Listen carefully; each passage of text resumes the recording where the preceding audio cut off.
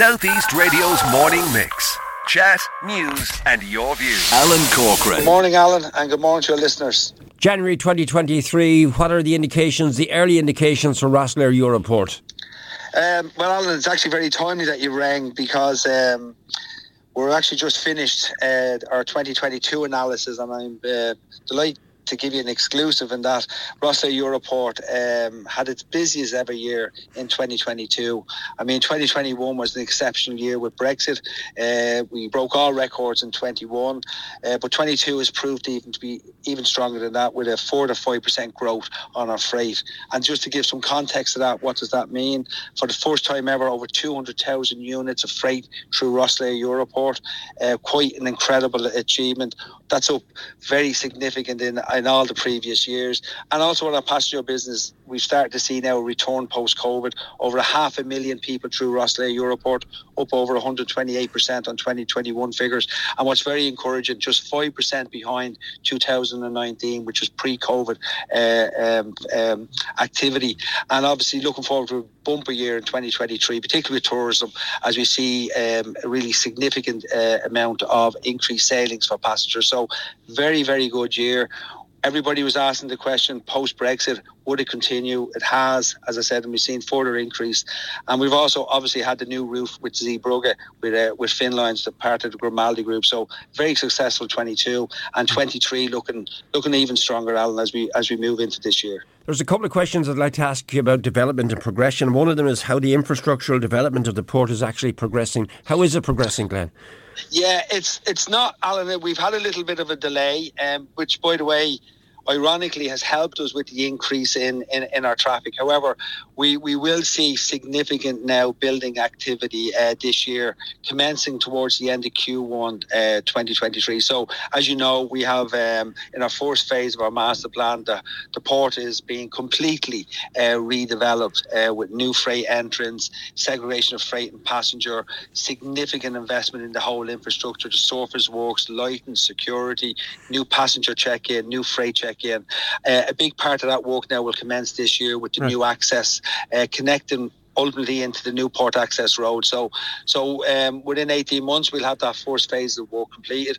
We are doing a significant piece of partnership with the Office of Public Works, because at the same time, the new border control post will be coming inside the port. So it'll be full steam ahead with significant building works now commencing in 2023. But want to ensure everybody, particularly the users of the port, this will be all managed through a very carefully phased number of works. I mean, so there'll be significant resources on the ground managing the traffic, obviously the safety and the stakeholder management that will be going. But very exciting times, and as I said, significant works commencing. We did start some works in 22. We are commencing some works over the next couple of months, but the major works will commence from Q2 2023. And just remind me, the date of Q2 2023, what is that, please? It's probably likely to be somewhere between April, I would say April and May. So there are planned phases then, and would each of these planned phases have a timeline? Yeah, Alan, I mean, these are very significant works. I mean, over the next 3 years, we are totally refurbishing, reallocating and resurfacing the complete port. I mean, this is very, very significant works, substantial investment both by the government and both by CIE, both by TII, Wexford County Council. As you know, the roundabout works have started and the new port access road will be going through its final planning. So, I mean, there's a number of parts here, but this is transformational investment into Rosslare Europort. Yeah. At the same time as well, Alan, we're moving very quickly through as well for the offshore wind, which is separate development altogether. But I mean, people may have noticed some statutory notices there before Christmas in the papers where we're seeking approval for a foreshore licence to complete a number of further surveys that need to be done and studies.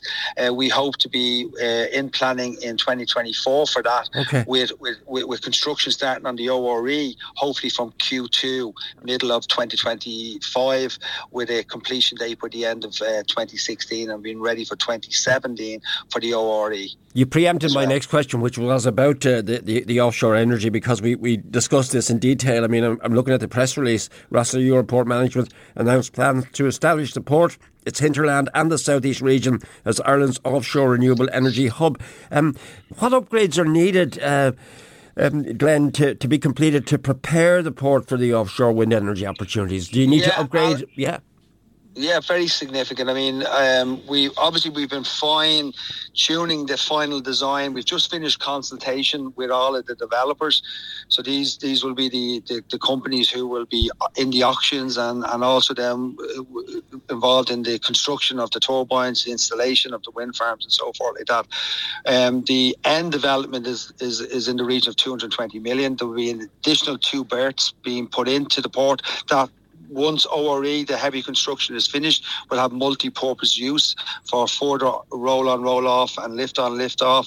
We're reclaiming about 50 acres of additional land, and we're deepening the Port Allen, creating a channel of about 11 metres from its current nearly 7.2 at the moment. So we're nearly doubling the size of the port. Rosslare Europort is front and centre of the country's now plans to be the first port ready for to be able to facilitate the staging, installation and construction of the turbines.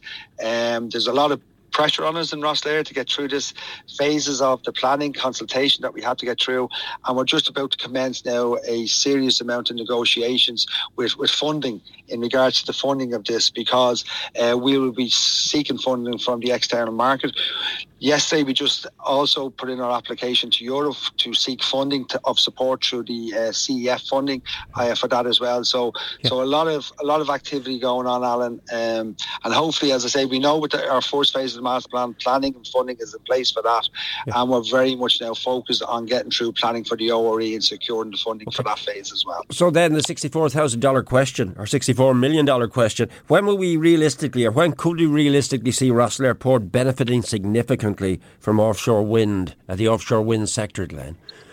Well, 2027, Alan, we have to be ready for, i.e. we have to have our site up, ready and operational, because what you'll see then is as the companies and the auctions are now getting completed, there's been a lot of work done with the department and government agencies in facilitating now for those auctions to take place this year. So that'll all become very, very clear. From our point of view, from a port infrastructure point of view, the key date for us, or the key year, is 27.